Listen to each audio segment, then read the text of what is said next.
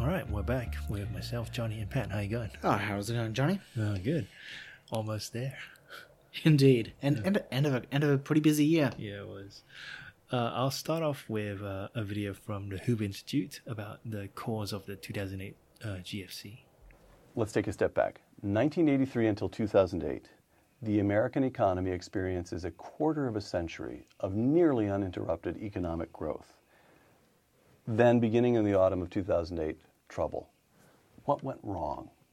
Well, actually, it started much earlier, and I think it was the housing boom, followed by the housing bust, which occurred in 2006. 2006, much and earlier. So the reverberations of that is, there were people out there who had trillions of dollars invested in securities based upon mortgages, and when people stopped paying their mortgages, the value of the securities vanished into thin air. So you do not argue that this was a financial crisis that spilled over into the real economy. You argue that it was a problem in the real economy, particularly the housing market, yes, that started the problem in the financial sector. Oh, absolutely. If people had kept paying their mortgages, the securities would have been good, and we would have all lived happily ever after. Now the problem is that the politicians made the mortgages more risky by changing the rules. In other words, at one time, mortgages were considered the safest investment. This is for the widows and orphans who need their money coming in regularly, and you put it into real estate. But the politicians decided that we must have more home ownership and more affordable housing. And so they began to prescribe rules. You had to lend money to people you wouldn't have lent to before.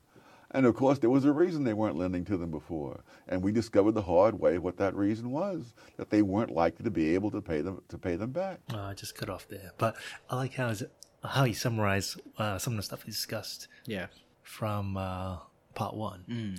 That is, housing markets were a very stable and secure way to earn your income. Yeah. And then, the widows, the orphans, if their parents died, then they still had the house pass on to them, and they can sell that house and to generate income.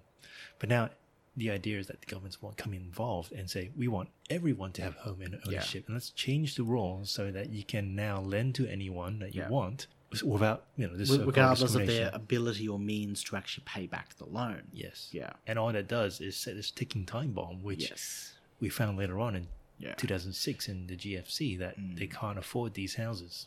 Thomas Sowell is economic genius in that his ability to look at a problem and explain the problem in a way that is clear and it makes sense. So I'll quickly recap some of the stuff that we talked last session, and then we'll jump into it. So from last session, we talked about perceptions within government and people based on reports. There were discrimination against minorities and low-income earners in home loans. So what we needed to do was to make things equal by pushing the law to lower credit requirements and to put quotas to force the banks to do the law. And then any banks that wouldn't comply with the law would have future business decisions such as new branch openings or mergers denied by the government. There was another one about the Community Reinvestment Act in 1977 that gave government authorities the instrument to enforce such laws. And then when there's further media outrage, the government adds these extra rules on the assumption that people are following the laws. The assumption is that, the government knows best, or we know best, and we are correct. So these guys who are, these bureaucrats are located far away from the center of business and transactions. They don't conduct the face-to-face bank interviews for loans. They assume that they're qualified and they're correct, and they can dictate how business is done. So that's like, good intentions gone bad. And then we talked about enabling factors, which are the laws that allow this to be a legit action, So, predatory loans, not good. Yeah. But because now you're forced to give out these loans to people who really can't afford to do these things. Yeah. Well, especially if you're marketing to them and saying, hey, you don't have to put a down payment, you don't have to pay it's delay on the interest, no credit check, nothing. That's the sort of marketing push of getting people through the door. It's setting up a giant house of cards that's going to collapse on itself eventually. Yep. So what are the other contributing factors? So we talked about enabling factors. Now we need to look at impelling factors, so likelihood. So what was what increased the probability of this occurring, and then what was the actual trigger, that is the precipitating factor. That's what Thomas Sowell breaks it down. So what increased the likelihood of people taking up these subprime loans? And I just gathered a bit of material from his book. And remember housing restriction laws we talked about in the episode about, buying the dream home? Yeah. Stuff like environmental laws, minimum lot sizes, building densities, zoning, all those laws artificially restrict the supply of housing because the builder and the supplier is unable to meet demand in a quick enough way. Like, if you want to build a certain house, a 3-story house, you need to go apply for a permit. Well, it takes time, it takes money. Yeah. Right. Got to cut through all the red tape. Yep. All the bureaucracy. So these things artificially restrict the supply of housing, and that contributes to, soaring house prices. The other one side is buying, so speculating on house prices that they will continue to soar and saying, we will never have a housing crisis. This was like, pre-2006, mindset. And, essentially the banks were too big to fail, was the expression. Or it's more like, I remember in Sydney, one of my cousins saying, Sydney house prices will never drop. Right. When was this? 2000 and it was either 2004 to 2007. Okay. Yeah, somewhere between that. So just before the GFC. Just before the GFC. Now I don't really have the actual stats of Sydney House, Sydney House bust. I don't. Do you remember if there was a bust in? I don't remember. But people just did feel some of the effects of the GFC in Australia, just not as much as say America. Yeah. So people think it's going back. People think it's good to flip houses and to turn that tiny profit we talked about before. Buy one house and then you get a phone call. Hey, I want to buy it now. Yeah. And I can flip this before these, do a little bit of renovation and then increase its value and move it on. And then because houses are hot, then you're able to get it off the market before the penalty period starts kicking in. Yeah. And then we talk about first home buyers, buy now rather than later. The loan is therefore worth it because locking that loan at a lower amount because you are expecting house prices to keep soaring. So get it now than later. For each of these group, the buyers, the speculators, the low-income house owners, it made sense to them, according to the environment, to use these subprime mortgages because of a perceived housing shortage and expected soaring house prices. The reality was that housing shortage was caused by artificial restrictions that drove up housing prices, but mortgages was one of the methods for buyers to extend the credit to enter a competitive market. So lenders, so there's demand by the regulators to buy low credit loans, and the government enforces these regulations.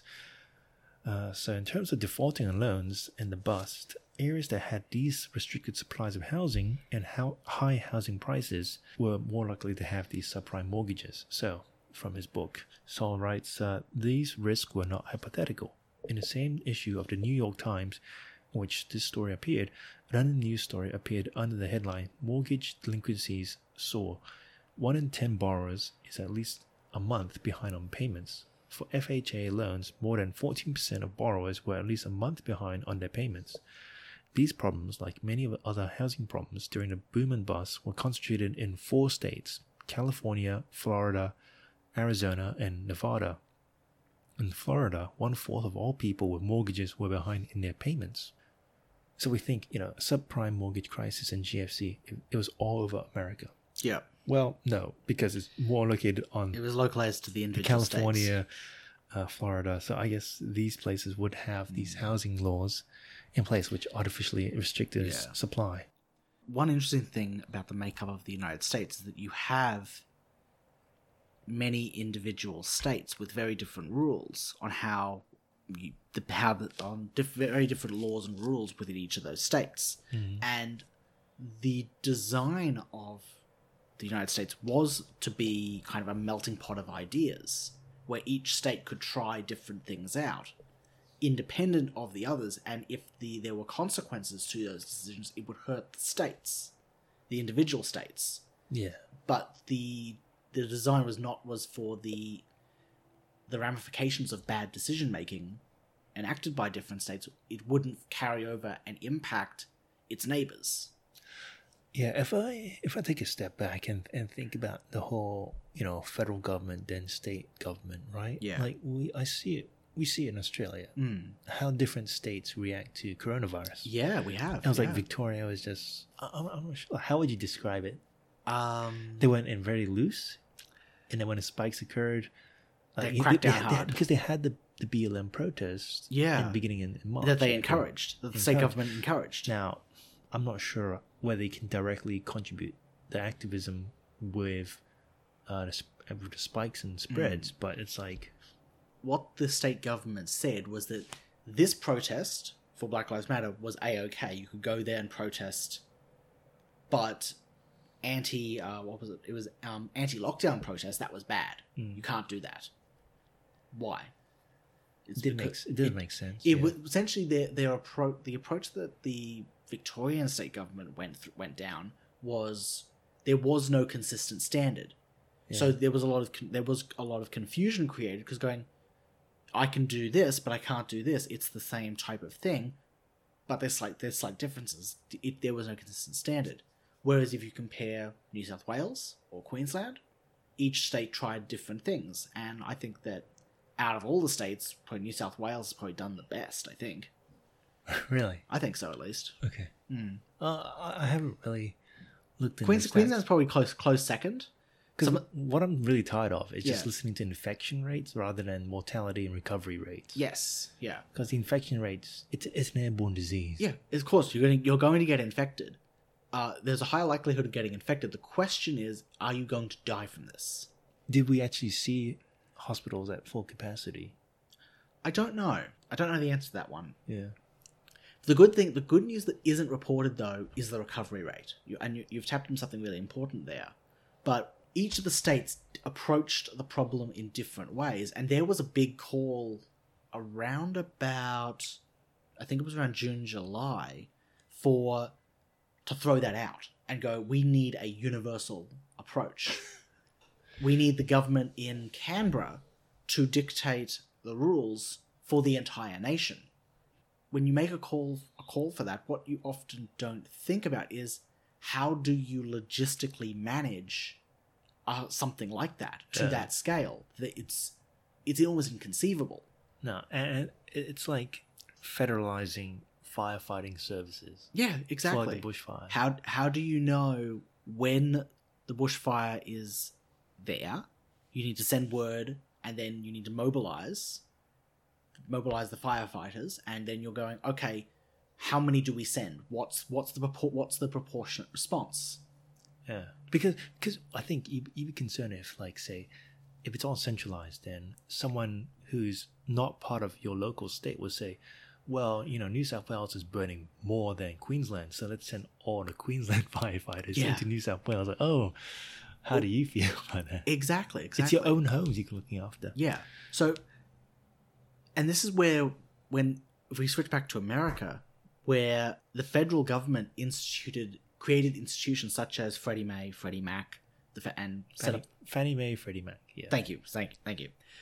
When they created those institutions to try and correct the perceived problems within the housing market, which we discussed in the last episode, talking about that these problems were the perception that there was inherent racism in home ownership. When you create these federal institutions to try and govern home loans, it's too big a problem to solve with one group of people on the federal level, because they are too separated or divorced from the actual people's decisions they're impacting. Yeah, and they can't know. And they don't have the right stats. Like all you had from that study was the stats that said approval and denial rates, and then what race were they and what income level they were. Yeah, they didn't say, okay, what grounds were they rejected? What was the collateral that they were putting up? Not important. I think it's important. Oh, sorry. I'm talking on behalf of the of the institution. They go, that's not important information. But you and I would go, no, that's critical information that's needed to make an informed decision. Yeah. Obviously, that wasn't what happened. But I think it's because the decision makers were so far removed from the people directly impacted by the decisions that there was no conceivable way for them to know what the impact of their decisions actually were going to have. Mm-hmm. So they just chug along, and then institution created this house of cards that then fell in on itself. It ended up that the individual citizens living in states outside of, now was it California, Nevada, Florida, and Arizona? Yes. People living outside of those states, their lives are then ruined as well as a direct repercussion of decisions that were made by other states. Yeah. All right. So that was impelling factors, and we saw that the likelihood wasn't universal across the whole of America, but it was certain states. Yeah. But they had that flow on, as you said. Yeah. All right. So the next one was precipitating factors. So what was a trigger that led to the subprime mortgage crisis, and what was the thing that caused all the dominoes to fall? So what we listened to earlier from Thomas Sowell was that if people simply kept the mortgages, there'll be no crisis, right? Yeah. The money will keep going through, and we all will live happily ever after. Happily ever after. but how is that happily ever after when you notice a ticking time bomb? Yeah. All right, so these if you're a politician, you go, oh, that's a can. Let me kick that down the road a little bit longer. Yeah, so these toxic loans were still perceived as valuable when the income was coming through, and it stopped when they were defaulted. So as soon as they defaulted, they were worthless. And so why did people default on these loans? Well, it's because of falling house prices was one of the key factors. If you were one of the speculators, if you were buying a home and you were maintaining that mortgage and you were almost creeping into that penalty rates, and all of a sudden interest rates rose, then you couldn't keep up. But I do believe from the scenario that we read is that in 2006, interest rates rose first because they couldn't keep it at the all-time low. Yeah. At the all-time low being artificially deflated? It would be deflated, wouldn't Suppressed. it? Yeah, suppressed. Artificial suppression. That's a good term. Yeah. And yeah, so artificial suppression, eventually, they have to increase it. And as a result, demand fell. Yep. And then house prices fell. And then all of a sudden, people were defaulting on their home loans. And then you had that sort of cycle, falling house prices and also interest rates rising as well. So there was also one incorrect assumption is that people weren't able to pay or some inability to pay. The turning point in 2006 was, as we said, it was they chose to stop paying. Yeah. I will read another passage. So from Sowell it says, in short, even some people who could not afford to pay off their mortgages were now faced with incentives to stop doing so. People who had borrowed against the equity in their homes were, of course, at increased risk of finding that what they owed now exceeded the value of the remaining equity in their home, when they had both a mortgage to pay and a home equity loan to repay. Here too were people who were not trapped by circumstances beyond their control, but who had simply chosen risky ways of getting money and loss. So home equity loan was one of the key things. And that's a loan that you could borrow money and use your house as collateral. Yeah. And what you could do was sell that house as a backup. Yeah. But So essentially, we have a similar model in Australia where you can get a second mortgage out on your house. Same sort of idea. But obviously that's on the proviso that you can pay back the second loan in addition to the first loan and so the mortgage that's on your house as well. But the risk of that is that if you default on either loan, then your house is the bank's. and then your house is also worthless, Exactly. which affects the whole housing market. Exactly. Yeah. It's a very different story if this happens on an individual level, or if there's a small handful of loans that default. The market can compensate for that, and it manages itself. But we're talking about hundreds of thousands of homes. Is that actually? I don't know the stat. Talk about what was the stat we read? Like 588,000. 588,000. That was loans, right? But those were people who could afford to pay the loan but Right. chose not to because it was meaningless. Right. So it's possibly we don't have the stat, do we, for how many could not pay? Correct. No, I'm pretty sure it's in the book. Yeah. But For sake of what we're talking about right here, we're talking about mass numbers of loans defaulting at exactly the same time. yeah. Yeah. Okay, so I think we just read all all the stuff there. So the next bit was reactions and solutions. And this is a bit where I rather just read from the book because I want the listeners to also look at the book as well. I've just summarized some of the reactions that you would get. And they're predictable reactions. So one was corporate greed. These bankers are too greedy and they made these really bad decisions. So the counter argument is that some of these corporations and banks, so Bear Stearns, Lehman Brothers, and investment corporations, they also lost money. And if you're also executive, you had your stock options and you had your bonuses. So them were compensated in the form of shares, right? Yeah. So they also lost money as well. But you got to understand that why do we talk about it's not their fault? It's because not totally their fault. Not entirely, yeah. Was that the laws were put in place. Yeah. The laws were set up by the government. So lending to low-income people or people that you would know would not be able to pay was still legalized by these acts, and they were also encouraged. I think, when you say about corporate greed, it's a scapegoat, it's a blame thing that the government will say. Yeah. It's essentially it's the argument that's often made when the government doesn't want to accept responsibility. In this case, when the government did not want to accept responsibility for the hand that they played. Here's another one. It was the deregulation that was put in place. We've given too much trust to these corporations. But the counter argument is that it ignores the government pressures put on the banks. So Fannie Mae, Freddie Mac, they were given quotas, and they were also looking to buy these subprime mortgages or loans given to low credit score rating people. Yeah. Government solutions. So in the scenario that is put out there by the media and people out there is that banks are evil. We're giving them too much trust. They got out of control. What's the counter solution?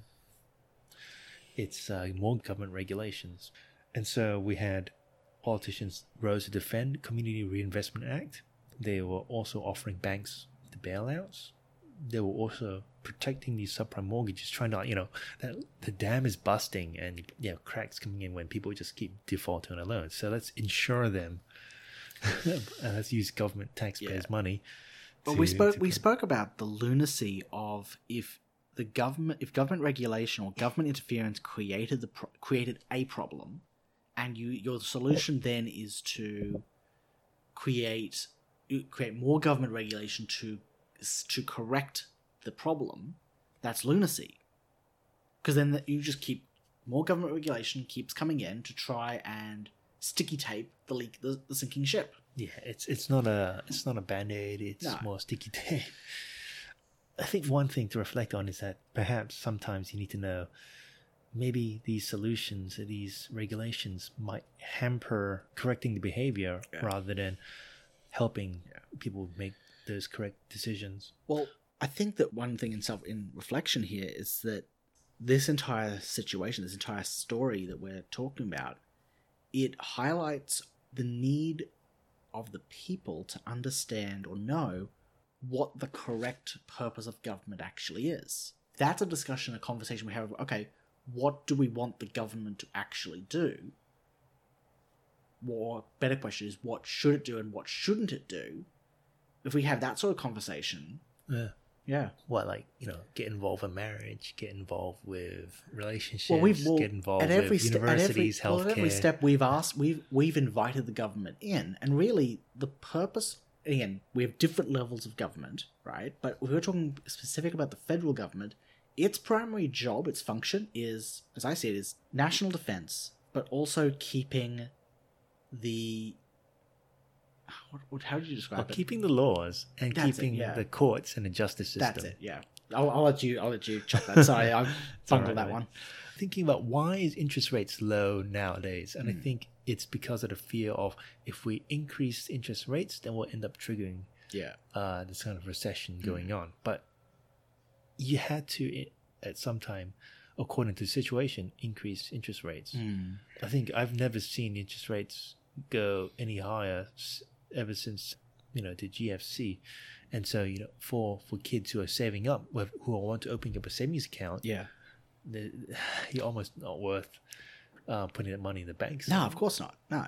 Only benefit at this point of putting it in the bank, putting savings into the bank, is it's got theoretically it's a safe place to put it, where it's not going to get stolen. That's pretty much it. It's like, so you don't have to keep it in a little lockbox underneath your mattress or something. Yeah. Like, outside of that, there's no value. One of the other things that Sol notes is the Troubled Asset Relief Program, TARP, which are these stimulus programs to bail out these banks and corporations. Money is injected into the system, but what he notes, it doesn't come in right away. It's usually over a period. It comes in lots. And so it's too slow. Yeah. And therefore, the job loss is at a higher rate than job creation. Yeah, we talked about what is the flow onto people morally, spiritually, mentally. And is that, you can count on the government. The message is you can count on the government to clean up mistakes. Yeah. And does it encourage you to take more or less risk? Well, it takes more or less responsibility as well for those mistakes. Yeah.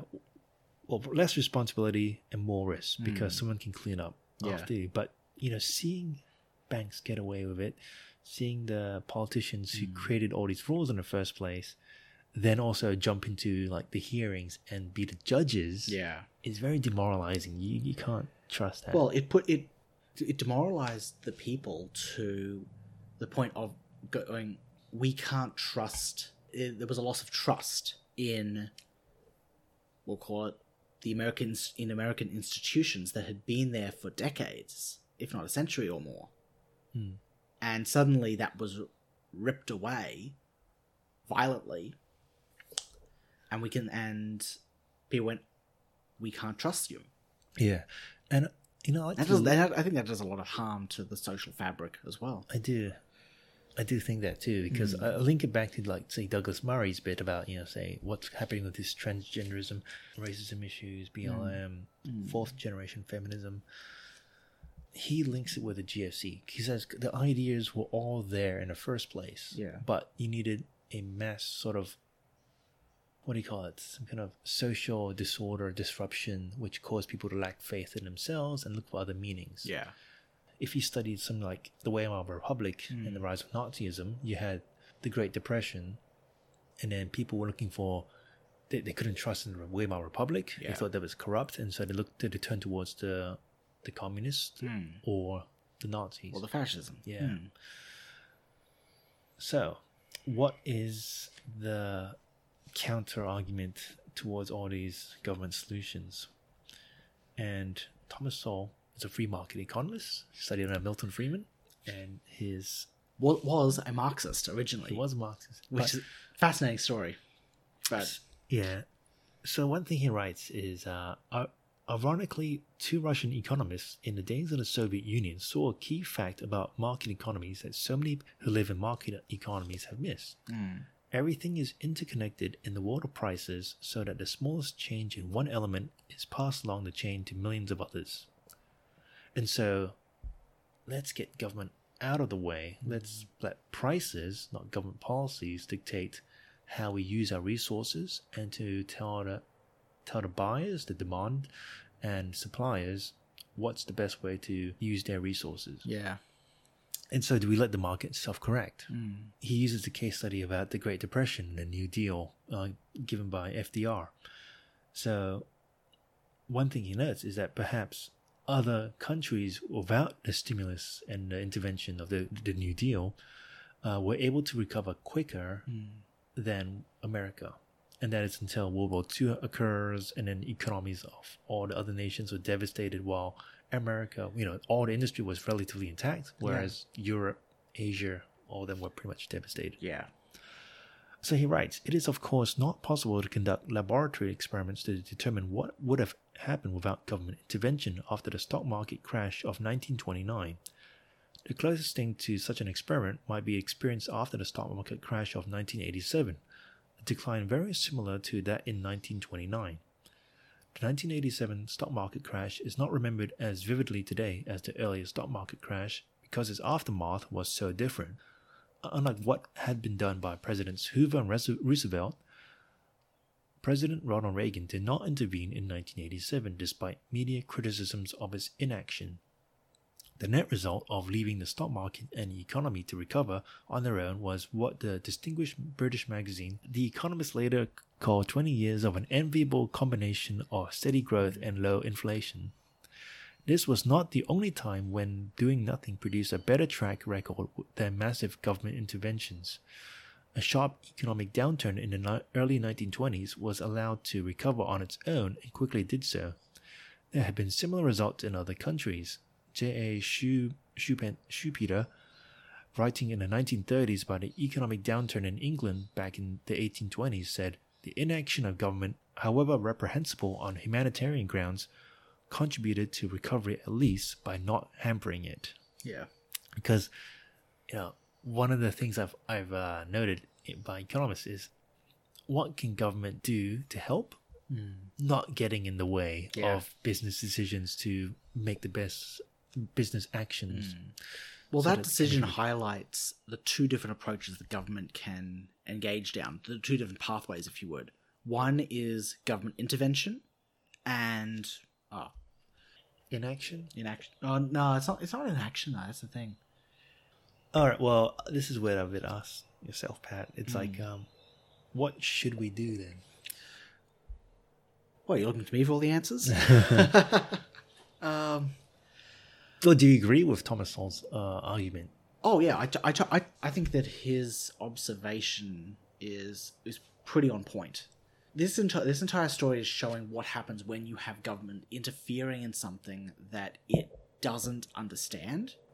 And because by its very nature, politicians are looking maximum 4 years in the future for their next re-election. So all of their decisions are focused around the short term as opposed to the long term of what happens. Yeah. So that's where you get a lot of kicking the can down the road. It's not a problem right now, but if I kick it down the road far enough, that problem will eventually be someone else's problem to deal with. Yeah. So we're seeing this story is highlighting what happens when in this case, the American government set up institutions to tinker and tamper with the natural progression of the market. And we can now see the reaction of what happens when the market was artificially suppressed, and then it exploded and caused undue amounts of hurt and pain. Mm-hmm. And now we're trying to suppress it even further because they're fearing one of those crises happening again. Absolutely. Yeah, I think it's probably hard for the government to be inactive or hands-off. Hands-off That's approach. a good word, yeah. Because you have the scrutiny of mass media, social media, and the speed of information goes around. So one thing that comes to mind is that when the federal government in the bushfires, I remember that there was a volunteer bushfire saying, he got caught on the news, on the media. He was driving a truck and saw him leading on the truck and goes, he was giving the F-bombs all to Morrison. Yeah, I remember that. But at that time, it was each of the state governments were managing the fires. Yeah. So what has it got to do with the federal government? With the federal government? It doesn't. The issue here is that Morrison is the leader, so all of the praise and the blame and hatred gets lumped onto his shoulders. That's just what happens. Which is probably unfair. It's definitely unfair, but that's a bit of human nature as well, is that we look to the leader for all answers. That's almost like a bit of a human condition, a flaw almost, if you would, is that we're looking for someone at the top to tell us what to do. Yeah. And even if, though, the blame is misplaced, if it's actually someone lower down the pecking order, closer to home, if you would. Yeah, and I think that sort of just increases like the chance of other organizations which are at the easy levers which the federal government can use. And what's the quickest, readiest response agency that the federal government can use? Military. Yeah, pretty much. Yeah. Which again, we were talking before. The role of the national government is defense, ensure that people are playing by the rules, the laws, and enforcing those laws, right? Making sure that people play by the rules. Yeah. And they're not breaking the non-aggression principle. That should be the purpose of government. Right now, we are dealing with governments all over the world that are massively expanded, and they have their fingers in all these different areas and things that they aren't experts in. I remember with the bushfires, I remember the I think it might have been the New South Wales or Victorian state government. I can't remember which one. But one of the fire agencies said that, hey, we have fire engines that are 15, 20 years old. And my first comment to that was, why have you not kept your fleet up to date? It's Morrison's fault. Obviously, yeah. that's what. Yeah, blame the Prime Minister. Well, essentially, that's what our media unfortunately did. They went to him and asked for a soundbite and went, "What do you have to say about this?" Like, I don't know. It's not. I'm not responsible for keeping the state fire engines up to date. Go talk to the premiers. But the problem is that if he didn't say that, but if he were to say that, he'd be labelled as passing the buck. Yeah, it'll be good to know what happens from the Royal Commission. Yeah, because I think that's one of the terms of reference that they were looking at the federal government's response to fires as well. Yeah. But another thing, when you talk about, it's all on the Prime Minister, it's like, well, I think in aviation there's a thing called accountability versus responsibility. Yes. Managers. So the responsible managers do some of the actions. He's like the guy on the front lines, whereas the accountable manager is, well, his responsibility is to provide guidance and assign resources. Yeah. So there's a bit of difference in there. Yeah. Another thing I've noted is that government managed response to COVID-19 is it better to take a light or heavy-handed approach, and are we actually counting other costs? Small business, mental health, unemployment, future debt, are those counted as part of the trade-offs versus saving all these people away from the virus? I'm not sure. Do you remember the news where, I think this came out recently, that they did a study on Japan's deaths, right? Yeah. And they said there are more people in Japan who committed suicide Yes. than the COVID deaths. Yes, I heard that. As a result of this lockdown. I think it was in the month of September, I think. Yeah. Specifically, they were focused in on that month and compared that. Yeah. My critiques, I guess, one of the lessons learned, or some of the lessons learned, is that we don't learn from history. We have a danger of trusting in humans. Yeah. But, humans are fallible.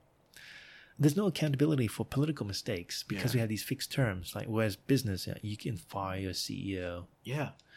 There's a loud voice in media and public. And if you have those on the political side, then you can pretty much change the narrative of whatever was going on. So one of the sad things was that politicians who were involved with these laws and regulations were allowed, which enabled this to happen, were also the judges and the people who demand responses from the banks. It's like, well, you're not innocent in this case. I think it's also a lesson for us about how the government gets involved with certain areas. So you can apply this to university, education, healthcare, all these other areas. And we talked about this before, about the learned helplessness that we turn to politicians and government for answers when maybe perhaps, and this is not a slight against them, but they are just a bunch of regular people. They're no dumber, they're no smarter for these decisions, but they're also less accountable in some sense, because how you can easily fire within the private industry. It's harder to remove these people who are put into fixed terms in government. Yeah. Any reflections from yourself, mate? Well, probably to tap into what you've already reflected on in regards to the role of government, I was actually reminded of a quote by James Madison, the fourth US president. And it's his quite a succinct description of what the purpose of government, the role of government has. And the quote is this, is that if men were angels, no government would be necessary. If angels were to govern men, neither external nor internal controls on government would be necessary. And I find that as a really interesting quote because it taps into the idea that government is made up of human beings who are, by their very nature, fallible. And government is a necessity. You need government to put to control, because if you didn't have any control, then people would run amok and you'd have anarchy. Yeah. So you do need government, but it's a recognition that government is flawed. So it needs to have controls and measures put in place to rein in abuse of power. And I think what we've been talking about over the past two episodes is a case of where government has exercise power it was not delegated to by the US Constitution, and we've seen the wreckage that interference has actually caused. Yeah, and I think there's another bit is that people always say this is a failure of capitalism, that we need to have socialism or we need to give government intervention. But as Thomas Sowell points out, it's that the free market, the housing market, it wasn't quite free. No. And so if you look at trying to get government out there, out of the market, out of the housing market, and stop them from hampering supplies from being able to meet the demand, you could get a better result. Yeah. What is often not acknowledged is the economic system that is capitalism that we've been using in Western countries for, I'd say, about 200 odd years now. What it has done to impact the lives of everyday citizens, it has brought so many people out of poverty. You go back 100 years and compare what your lower income earners were living like, their living conditions, and compare that to what we have now, and it's night and day. Yeah. So I look at that and go, when I hear the call to throw out capitalism, replace it with some other model of governing us, also running a society's economics, and I look at that and go, are you crazy? That means you're going to throw out a system that has given us that it has created so much for both the wealthy, yes, but also the least. It's brought everyone up. I look at those sort of calls with a lot of skepticism, because it's often coming from people who haven't actually critically examined a lot of these issues and tapped into just beyond just the superficial headlines or the initial just a single data point, and dug a little bit deeper below the surface. Yeah. Well, I think that wraps up the actual topic of the subprime mortgage crisis in part 2. So what I want to do now is to actually look back at this year. We only started this podcast beginning of the year when COVID hit, and now we're like, all right, there's something to do. It's actually something that we planned off last year, and Pat's just come on. He's happily. I remember we had the interview, and we just like, yeah, would you like to come on the podcast and bounce some ideas? And it's been a lot of fun. We've tackled a lot of different issues over the last 12 months, haven't we? Yeah. Well, this was planned, I guess. Last year, and then we developed some scripts. So then, whilst it was released in March, the whole thing was about 12-month project. Yeah. I'm going to ask you some questions, mate. So what were some of the things that you took away from doing this project? A lot of the topics we've spoken about initially, I hadn't necessarily thought all that much of. So this was actually a really interesting opportunity to dig into some topics that I wasn't initially very familiar with, but you apply critical thinking skills to examine topics and dig a little bit deeper. Probably one that jumps out to me was the sustainable energy, nuclear. I didn't know that much about a lot of the research and the information that we discussed leading up to that discussion, but obviously reading through some of the information, digging that a little bit deeper, I learned so much more. What particularly did you take away from that episode? Probably how much misinformation I had just absorbed as that was fact. So we discussed that, hey, nuclear actually is a viable source of energy that would solve a lot of problems, but it's been cast as the boogeyman almost.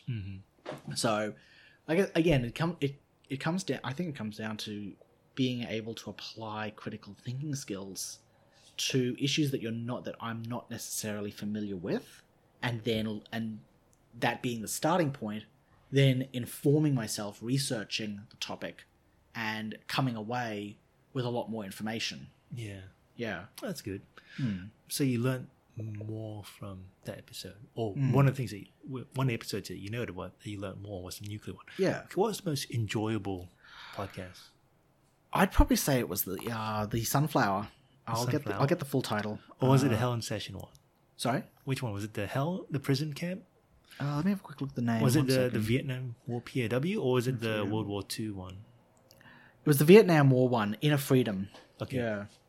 Yeah, I found that one quite fascinating because it was very confronting looking at the experiences of It was JC. It was Jeremiah Denton. Jeremiah Denton, of what Jeremiah Denton went through, and it was incredibly impressive and inspiring in a way to hear that he was able to persevere through.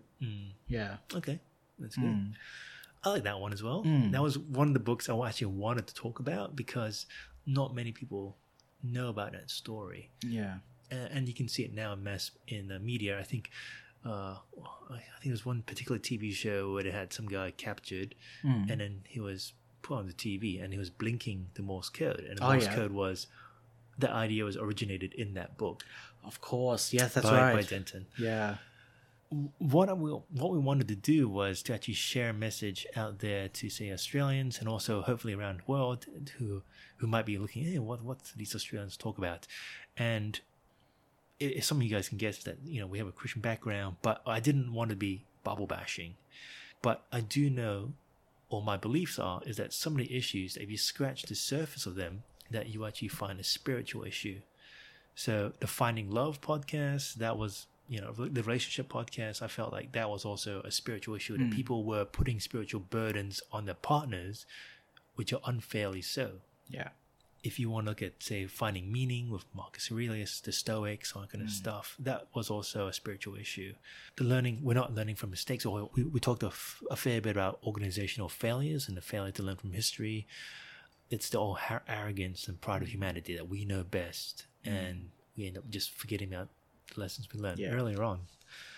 But I didn't want to compete against, religious podcasts, because I think when I look at Australian people, we are religiously apathetic, which can be a good and a bad thing. I think America is fairly religious. It's all around the news and TV and billboards, whereas Australians, it takes a bit more effort to sort of reach out to them. I think it's also the conversations that we have between each week here is that we're not just looking at things through a spiritual or religious lens. It's that's a facet of the conversation, but what we're talking about here is a host of other aspects of ways you can examine an issue as well. Yeah. So, but even like if you say Australians are religiously apathetic, the humanity is religious at heart. That we like to. There is a spiritual component that we're trying to understand. Yeah, that we like to worship something, and we're not talking about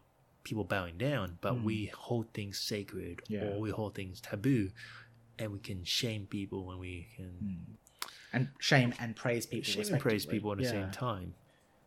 So one of the things I usually tell to other people is that what is your spiritual idol? What do you hold dear to you? You just go to the news agent and you can look at them the Rosa magazine, and which magazines do you usually go for first?